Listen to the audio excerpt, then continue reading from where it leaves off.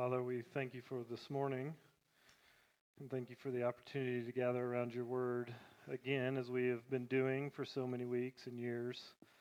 And God, this is a book that delves into our sorrows and the hard things of life, Father, and yet we know that the gospel is the comforting answer to these problems. So God, as we enter into what Solomon has to say to us this morning, as the Holy Spirit speaks to us, God, may we consider the experiences of light in light of the gospel, and may it lead us to trust you, Father. Help us to put our hope in you this morning, Father. And we pray all that in the name of Christ. Amen.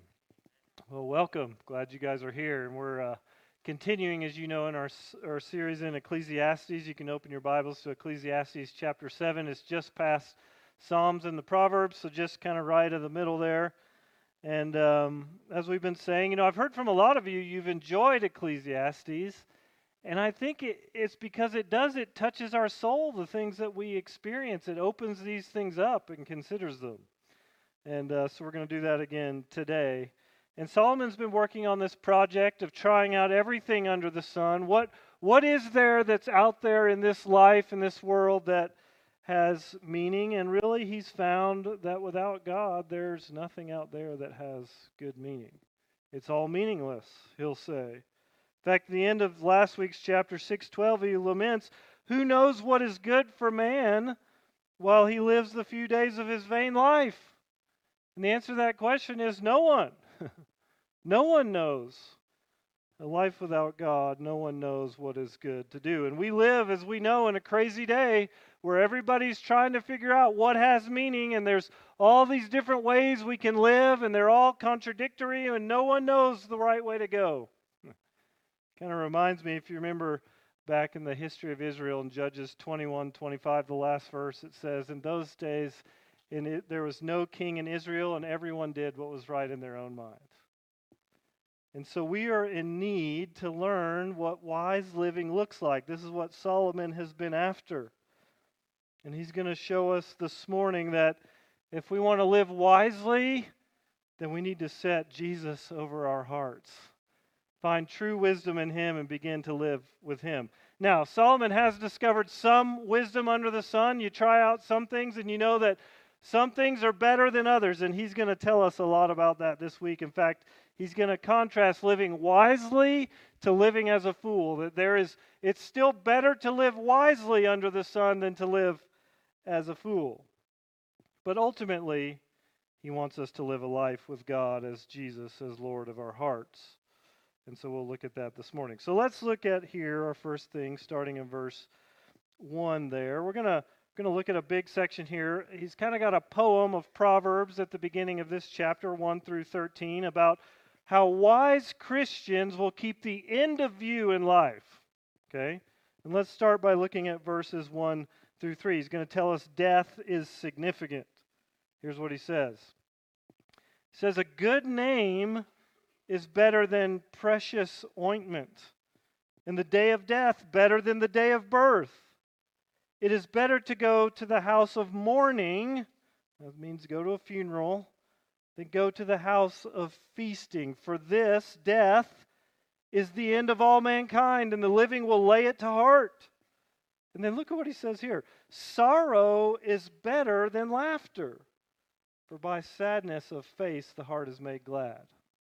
So these verses kind of upend our thinking about the world. We like to avoid sorrow and death and sadness, and Solomon's saying, you ought to embrace it, Christians. You ought to think about these things. There's something to learn from these things. They teach us something. Death teaches us something as we consider it. Understanding the surety of our suffering in this life and death actually puts life in perspective. And it teaches you what you ought to value right now. Teaches you how to live wisely. Right? Being born's a great thing. We all celebrate the life that God has brought into the world. But we must learn from a young age that this life is coming to an end. And let that begin to guide us. This is why he can say in verse 2 that going to the house of mourning or a funeral, it's better than a feast. Because a funeral teaches us about the scope of our lives. He says you ought to soak it in at the funeral, lay it to heart, because you're going to die next. And that leads you to it leads you to wisdom on what is truly valuable in this life. You know, no one at the end of their life ever says, you know, I wish I had worked more. I wish I had more stuff. I wish I had spent more time away from my family. Right? We all want more time with people. We want more time doing things that matter. We want more time with God. Right? Death brings this into perspective. Even in my own call to ministry, I remember God was calling me to begin to go into ministry, and I've been working in construction for 10 plus years. And as this is part of what helped me make my decision, is that as I looked down the road of my life, I thought, when I get to the end of my life, do I want to not have followed God's call and see what He has for me? Right? I wanted to see what God had for me. I knew where the construction thing would go. I'd have a nice life, make good money, right? And that's all well and good. But I didn't want to miss what God had for me. And so I made a choice to begin living in light of where I was going. A Christian keeps the end of their life in view, coming eternity, and we let that guide our decisions. What's actually valuable in this life? I once had a friend who was dying of lung cancer, and this is kind of one of the last times we went hiking with him, and he had to pause every now and then as we were hiking because he couldn't breathe very well. And so as me and him were sitting there, I said, you know, what does it feel like to know you're going to die, like really soon? And he looked at me and he said, I don't know. How does it feel? Right? Like we're all going to be there, right? It's just a matter of time. We have different time frames, but we're all going to be there. This is why Moses in Psalm 90, verse 10 and 12, he says this to us. He says, the years of our life are 70, or even by reason of strength, 80, and yet their span is but toil and trouble. They are soon gone, and we fly away. So, Lord, teach us to number our days that we may get a heart of wisdom. Right? The surety of suffering and death brings everything into perspective, and Solomon says you ought to think about it because it shows you what matters. And so what are you going to pour your life into that has lasting value? Knowing that your life will come to an end and there's an eternity to be spent with God or without God, what are you going to spend your life on now? That's what Solomon is calling us to think about. And as Kevin said here, you know, we're lamenting a bit this morning. We sang a song of lament. But in Ecclesiastes 7:3, Solomon also teaches us the value of lament. He says this, it's just a crazy thought. He says, sadness is better than laughter. Actually, sadness can make your heart glad. Think about that in our culture. We, as Americans, we don't like to be sad. Right? It's all fun and joking. But Solomon says there's a time already in Ecclesiastes 3:4 to weep and to mourn, and that actually this is good for us. This is why we sung this song before the sermon. And I think this is the why. Because as we are broken over our sin, over our world, the things that we suffer, broken relationships, it shows us again what is most important in life. It shows us that we need God. Right? It shows us that we need God. It also shows us some other things. You know, we actually practiced this as a staff this week. We said, normally Kevin comes in and he says, hey, what's God doing in your life that's so awesome? And this week he said, what's God doing in your life? What are you lamenting over? We all kind of stared at each other like, really, Kevin? Are we going to do this right now? And then we began to say the things that are really weighing on our souls, the things that are burdening us. And you know what happened? You could see it around the circle as we did this. Our moods actually got better because we were sharing our burdens with one another, right? And then we knew what to pray for. We also knew where to begin to walk. See, the sadness leads us to leads us into wisdom, where to go, how to walk with God. And Solomon says you ought to consider it. In fact, Jesus told us in Matthew 5:4, he said, blessed are those who mourn, for they shall be comforted. When you know your brokenness and cry out to God, there's a God who wants to answer you and seek you in your brokenness. Whether it be the things you're suffering or the sins that you are being encumbered by, because He knows that He can bring healing to those situations. With Jesus, brokenness actually becomes a pathway to life if we'll embrace it. In fact, it's the starting point of the gospel, as we're going to see. Now, furthermore, as Solomon keeps the end of life in view, he wants us to live in reality. Look at verses 4 through 6 here. You know, really we have this epidemic of escapism in our culture. We all want to get out from underneath the things that are suffering and painful, and we run to medication. We want to intoxicate ourselves. We want to recreate, change jobs, marry somebody else, whatever we can do to make it better. But Solomon is going to show us that actually embracing that reality is the pathway to wisdom.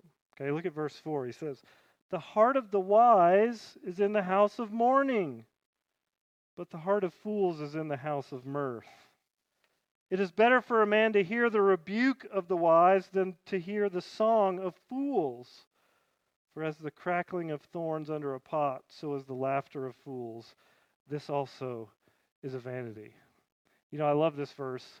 Whenever I hear radio DJs, this is the verse that comes in my mind.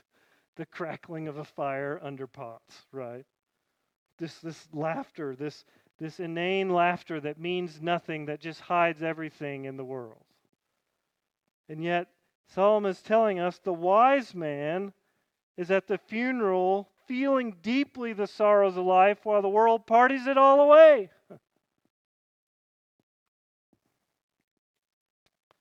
Similarly, the wise man, he says, faces his failures and inadequacies when called out rather than drowning them away. Because he knows if he will face them, he'll actually grow and can get better. The wise man talks about real things instead of laughing. And I think all of this, again, as we focus on as we face the real things of life with God, they're meant to teach us our need for God, right? And to point us in the right way that we need to go, in the way we need to live. In fact, that's the goal of keeping death and suffering in view as a Christian, so that it would lead us into wise living. The important things get really clear in the midst of suffering and death. And many of you have experienced that. Then he tells us this. Look at verse 7. He's got a couple things verse 7 through 9, as he's thinking about the end of life, he says, look, here's a few things I've learned in my short time under the sun that can derail you from being wise. First one is this, verse 7, surely oppression drives the wise into madness, and a bribe corrupts the heart. He's saying, listen, you could be swayed from wise living by power and money. That these things quickly will take our hearts away. They have a promise to them that you can live better with them. If you'll chase these things, life will get better. But he says that'll keep you away from wise living. Keep suffering and death before you. In fact, the stories in the news are all too regular of men and women, grand men and women of all stripes that have done really great things, and yet they get carried away because of money. Right? We see it all the time. He's saying, watch out. But we want to be those that trust God to provide for our needs. Verse 8 says this, better is the end of a thing than its beginning. And the patient in spirit is better than the proud in spirit. He's saying, look, as a wise person, don't get puffed up too quickly. Right? The end of something is better than the beginning. We all know the promises when we start getting into something. Oh yeah, we'll do that and it's going to be great. But what really matters is where we get to, right? He's saying, be those that follow through. Look towards the outcome. Be patient to get to the outcome. Don't boast until it's done. There's a joke in my house that I'm really good at completing 90% of home renovation projects. Right? Get really excited, jump in there, get most of the work done, but it's always those finished details that drive me crazy. Solomon's saying, see it through to the end. The end is better than the beginning, right? Let's be Christians that follow through on the things God has given us. Then he says this in verse 9, be not quick in your spirit to become angry, for anger lodges in the heart of fools. Now, if you know, the Bible has a lot to say on anger. And here he's saying fools let anger just stew in their hearts, and we know that this has bad health consequences, spiritual consequences, breaks our relationships, and guess what? You look ridiculous when you're mad. That's kind of what he's saying. In fact, we had this thing in our house. When our kids were throwing a fit, we started taping them with our phone. I don't know if this is a good idea, but we would tape them being ridiculous and then show it to them, and guess what? That would make them quite angry. But we were trying to teach them, your anger is not good. You look like a fool, right? James 4:1-6 tells us when we get aggravated, it's because we can't get something that we want. That our heart has been set on something and somebody else or some situation is blocking what you want to get to, and we get angry. Ask God and wait for Him is the answer that James tells us. I was talking to a friend here last Sunday, and we were talking about anger and how we have worked on this in our own life, and God has sanctified us quite a bit. And he said his dad always used to tell him, all right, make sure the wise man shows up today and not the fool, right? We want to be the wise man that shows up to the situation and not the angry fool. And I think one of the best ways to keep ourselves from being angry is to constantly remind ourselves of what are we trying to accomplish? Keep the good end in view. In fact, studies say that when you feel that flash of anger, if you can ask your mind a question, it doesn't even matter what it is, any question, that you actually can come down from being angry. Just for a second. And one of the best questions to ask us is, what are we trying to do here? What are we working at here? What is the good end that I want? With our kids, remind yourself it's about godly discipleship. I want my kids to grow up and follow Jesus. With our spouse, we want the good of a loving relationship that can partner in the work of God that He has called us to. At work with teams, it's for us to work together for our mutual benefit at work, right? And for those that we are serving. And in our world, it's standing up against evil with truth and love. Work at the good ends. Commentator said this week. He said, when angry, work for the good of others and not your own satisfaction. Right? We have to remind ourselves of this. James 1:19 and 20 says, look, let every person be quick to hear, slow to speak, slow to anger, for your anger does not produce the righteousness of God. You'll never make it better by being angry. In fact, you can hijack the situation maybe for a moment and people will do what you want, but you're actually doing more damage than winning. So finally, where do you need to repent of your anger? Solomon says, this is not a wise way to live. I've learned in my days under the sun, this is not a wise way to live. Who do you need to apologize to today and make it right? This is the wise way to live as a believer in Jesus. And then Solomon, as he's considering the end of life, he teaches us this in verses 10-12. Look at this. He calls us to look towards the future. Okay? As we think about our end, he's also calling us to look towards the future. Verse 10, he says, say not, why were the former days better than these?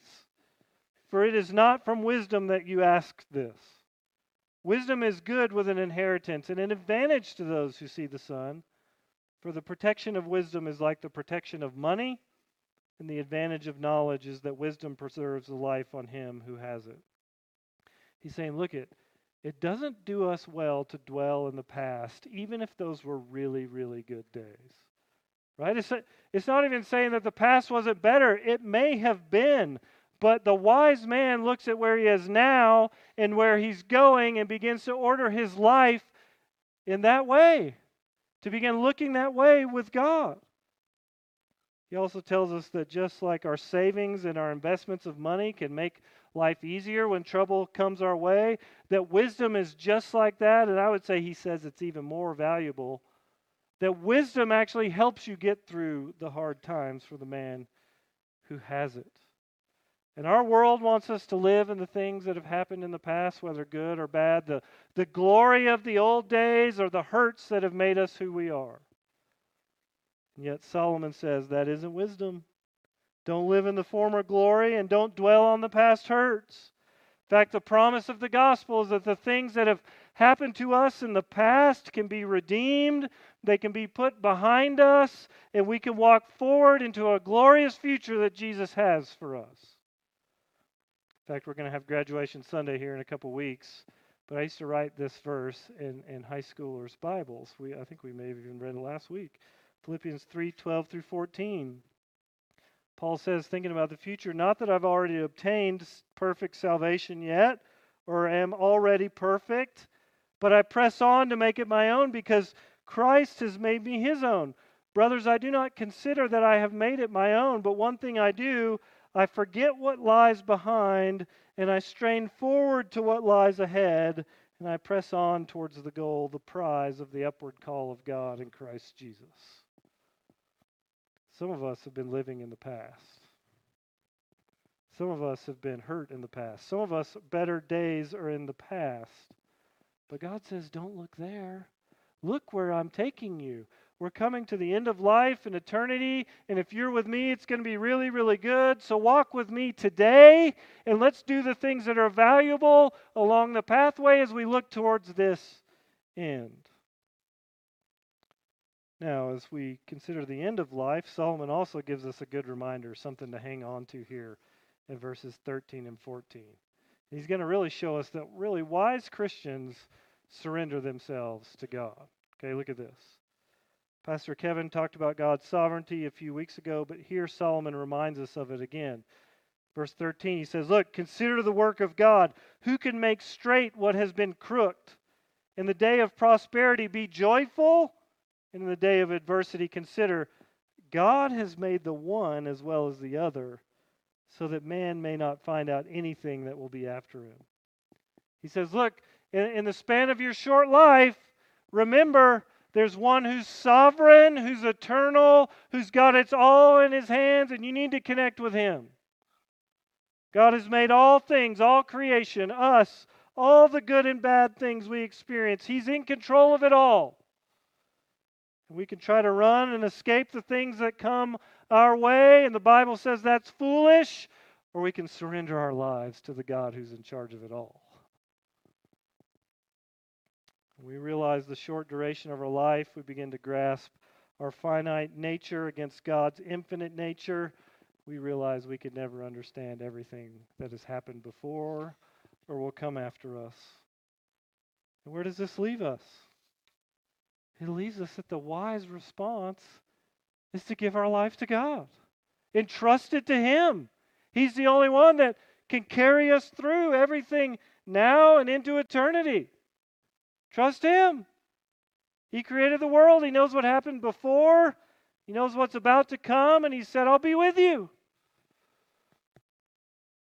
Romans 10:8 talks about how to do this. It says you can confess with your mouth that Jesus is Lord and believe in your heart that God raised Him from the dead, and you will be saved. It says stop your striving, stop your manipulating, stop your posturing. Just come and confess Jesus is Lord and begin to follow Him. And here's the cool thing. Romans 8:28 says, we know that for those who love God, all things will work together for the good for those who are called according to His purpose. In other words, Paul is reminding us, you don't got to worry about what happens because you got a good God that said, I'll be for you, and this will be good for you as we walk through it. So if you've never given your life to Christ today, I'd say surrender to Him. Give it to Him. In light of the end that's coming, give Him your life. Begin the most exciting life you've ever lived. Now, in comparison to the excesses of folly, this search for wisdom, of striving to be godly, Solomon's going to advocate for kind of a middle way to live, and this is really interesting. Okay, this is a gracious way to live, a balanced life before God. So let's look at these verses. We're going to talk about these for a few minutes. Verse 15 here, it says, look, in my vain life, I have seen everything. Okay, so Solomon's probably writing this near the end of his life. Here's what he says. There's a righteous man who perishes in his righteousness, and there's a wicked man who prolongs his life in evil doing. Yeah, that's backwards of what we think. Verse 16, listen to this one. Be not overly righteous, and do not make yourself too wise. Why should you destroy yourself? Then he says this, be not overly wicked, neither be a fool. Why should you die before your time? It is good that you should take hold of this, and from that would not hold your hand. For the one who fears God shall come out from both of them. Wisdom gives strength to the wise man more than 10 rulers who are in a city. Listen, this is a fascinating passage. Solomon's really giving us kind of the great errors, the poles that we naturally go towards in humanity that really have the same motive and the ultimate same end. That there are those who strive to prosper and advance themselves and find life through religion, and there are those that try to find life through taking it as they can, all the evil doing they can do. But both, I want you to see this, both are the same in the fact that they want to manipulate God and their world to their advantage. And Solomon says those will lead to death. Both religion and pursuing evil can be avenues for humans to try to get ahead and pursue death. Now look at verse 16 again. Again, fascinating verse. Do not be overly righteous or too wise. Don't destroy yourself, he says. It's the natural sinful religious bend of man that we try to find ways and rituals to make ourselves acceptable to God. We are ascetic and deny ourselves of all sorts of things. We set up our own rules that we try to keep. We carry out certain ceremonies. We try to live in certain ways so that God will be happy with us. And we generally think if I do good, then I will get good. And the more good I do, the more good I'll get from God. If I do bad, I'll get bad from God. The more God dislikes me. But this is not the gospel. Okay? This is not the gospel. This is not how grace works. The gospel teaches us that I could never have done enough to please God. I could never keep enough rules, fast enough, give enough money, do enough special religious ceremonies, or pray enough to make myself acceptable to God. And worse yet, there's nothing I could do that could move God's hand. He's in control of it all, and He does exactly what He wills. In fact, Jesus was more upset with the prideful religious leaders than He was the great sinners of the day. And yet we approach religion like this. We try to be perfect. We try to make God notice our good deeds, that He will bless us and find us. And yet we find ourselves completely miserable. And worse than that, I think we even keep people from the gospel when we live this way. Just like we see with the Pharisees. In fact, this is what the world accuses us of as Christians, right? You're hypocritical. You have all these rules and you can't even keep them. And yet the gospel says that we could never do enough to feel close to God. We're going to come back to that in just one second. Also in 17, he says, look, on the flip side, don't be overly wicked. Right? And what we do in our wickedness is we try to strive and grab everything we can in the world and life, even through illegitimate means, to make life really good. And it can seem like sometimes, as we heard in the Psalms, that the wicked are getting ahead. Right? We look around and the corruption runs rampant and it seems like they have really good lives. And the psalmist said this in Psalm 73, 12 and 17. He says, the wicked are always at ease. They increase their riches. And then verse 17, until I went into the sanctuary of God and I discerned their end. In other words, we see this with movie stars and famous people all the time. Right? They cast off God. They do whatever they can to get ahead, to make money. And then suddenly, they die of an overdose. Right? Or whatever. And now they have died apart from God and will spend an eternity apart from God. And the life looks really fun until you discern their end. right? Christians keep the end in view. We get distracted with money and stuff and pleasures, but God says all that won't satisfy you. In fact, it only leads to destruction. So don't kill yourself with foolishness and wickedness. It'll steal away your life. But the gospel turns all this on its head. It says the wicked and the overly righteous get grace even though they don't deserve it. Neither one of these groups deserve anything from God. The gospel says it isn't about what they have or haven't done. It's about God's love and kindness towards us in the person of Christ that He decided to show us from eternity past. It has nothing to do with us. The gospel is that we received God's kindness when in no way did we deserve it. God's unmerited favor towards us. This is God's grace. Romans 5:8 says it this way. God shows His love for us in that while we were still sinners, Christ died for us.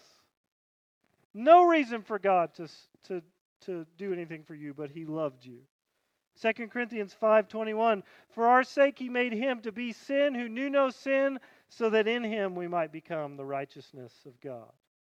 While we were playing in the gutter or striving to be perfect on whatever ways we'd found, Christ died for us. The gospel is that while we were stuck in our sin, Christ died for us because He loved us. And there is nothing you could have done to gain it, and once you get it, there's nothing you can do to lose it. His offer to you is to just come. Just come. Are you religious or wicked? Be forgiven, accepted by Jesus. Give your life to Jesus. And Solomon kind of points to this answer here. Look, he says in verse 18, the man who fears God will come out of both of these things. In other words, there's a balanced way to live in the gospel, grasping the reality of our human sinful nature and the reality of the grace offered in Jesus Christ. Straying from trying to make ourselves acceptable to God, living in God's grace, and also straying from the things that we know are evil. In fact, Proverbs 9:10 says, the fear of the Lord is the beginning of wisdom. The wise Christian acknowledges both his sin nature and lives daily in the grace of God that says you are sinless. This is where we live. This is the entire Christian life. Be real of our sin, but be real with the grace of God. Okay? Famous Christian pastor Tim Keller, as many of you may have heard, died this week, but he was really good at living in this space, living in the balanced life of the gospel. And this is what he said about this. He said, the gospel is this. We are more sinful and flawed in ourselves than we ever dared believe. And yet at the same time, we are more loved and accepted in Jesus Christ than we ever dared hope. This is where we got to live. Both in the sin of our sin nature, we have to acknowledge that we are sinners. We need a God to save us. And yet this God, unprompted in His love, came and saved us. And this is what we revel in week by week. And so we have to learn to live daily in the grace of God. Stop running, stop striving, and have peace and be settled in what God has done for you. Now here in the last 8 verses of Ecclesiastes 7, Solomon's going to show us that, listen, all of humanity has this sin problem. And basically wise Christians will confess this sin problem, as we've been saying. Look at verse 20. Solomon points to our sin problem. Surely there is not a righteous man on earth who does good and never sins. And then he gives us a great example. Verse 21. Do not take to heart all the things that people say about you, lest you hear your servant cursing you. Your heart knows that many times you yourself have cursed others. Basically he's saying, whatever sin you see going on in the world, you know you've done the same thing. So just acknowledge it, right? We're sinners. We need to take this to heart. We often think that people are innately good, and if we can just call out the good in them, they'll do good. And yet, situations like that, where our coworkers are talking about us, we know them, and even in our own hearts, we are not innately good. We are sinful. The Bible witnesses to the fact of our sin nature. Romans 3:9 through 12, Paul says this: all are under sin. None is righteous. No, not one. No one understands. No one seeks God. All have turned aside. Together they've become worthless. No one does good, not even one. And this is the starting point of the gospel that then goes and says, Jesus died for you in that situation. You weren't good, but God was good, and God loved you, and He's come to make a way so that you can be saved and made perfectly righteous before Him. 1 John 1, 6 and 8 and 9 also gives us a picture of what it looks like to live a balanced gospel life. It says this: if we have fellowship with God while we walk in darkness, we lie and we don't practice the truth. But if we say we have no sin, we deceive ourselves, and the truth is not in us. So we are sinners, and yet we stray from sin. If we confess our sin, He is faithful and just to forgive our sins and to cleanse us from all unrighteousness. That is the hope of the gospel. Now, finally, Solomon's going to tell us a few things here in Ecclesiastes, last couple of verses. He says, I haven't learned much, but here's a few things I have learned under the sun. Look at verse 23. It says, all this I've tested by wisdom. I said, I will be wise, but it's far from me. That which has been is far off and deep and very deep.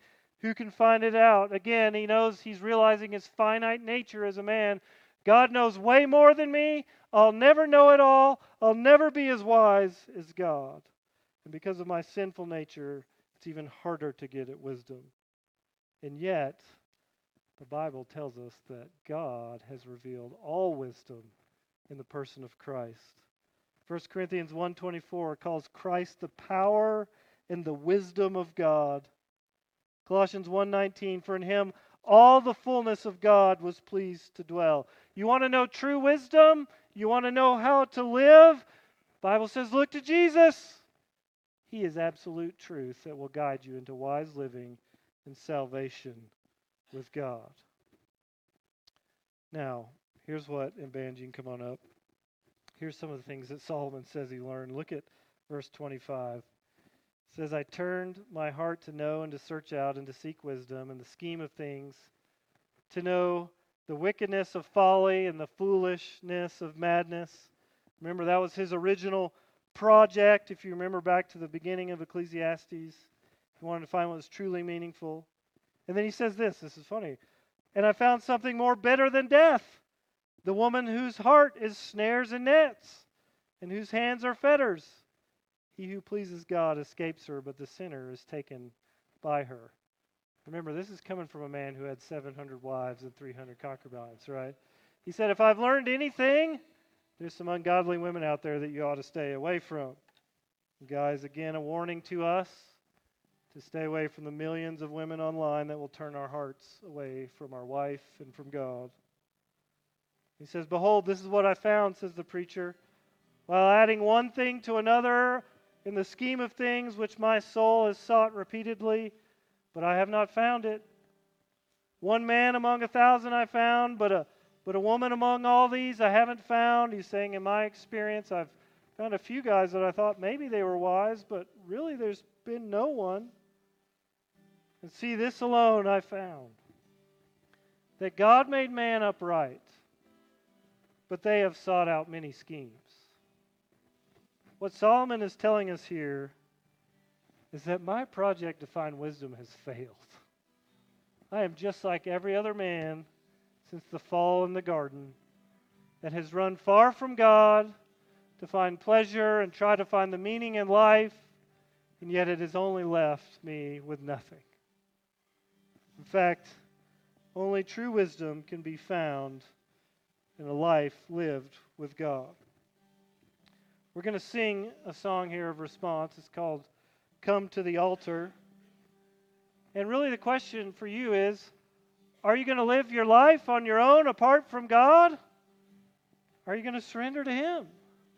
He says this is the wise way to live.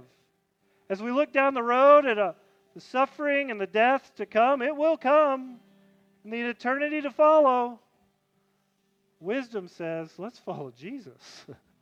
He's got a better way to live. And maybe you've been striving to find God through doing lots of religious things and trying to make Him happy, and you're miserable. God says, I died for you when you were yet a sinner. This is my grace towards you. Come and rest in my grace. I love you. You are forgiven. Or maybe you've been in the gutter doing sins that we know God does not want, right? Would you come and confess those to Him this morning? Respond to Him so that you can experience His grace. He loves you. He died for you. You are clean before Him, as 1 John said, when we confess our sins to Him. The wise way to live is to surrender to Jesus. And so let's do that this morning as we respond to Him in song.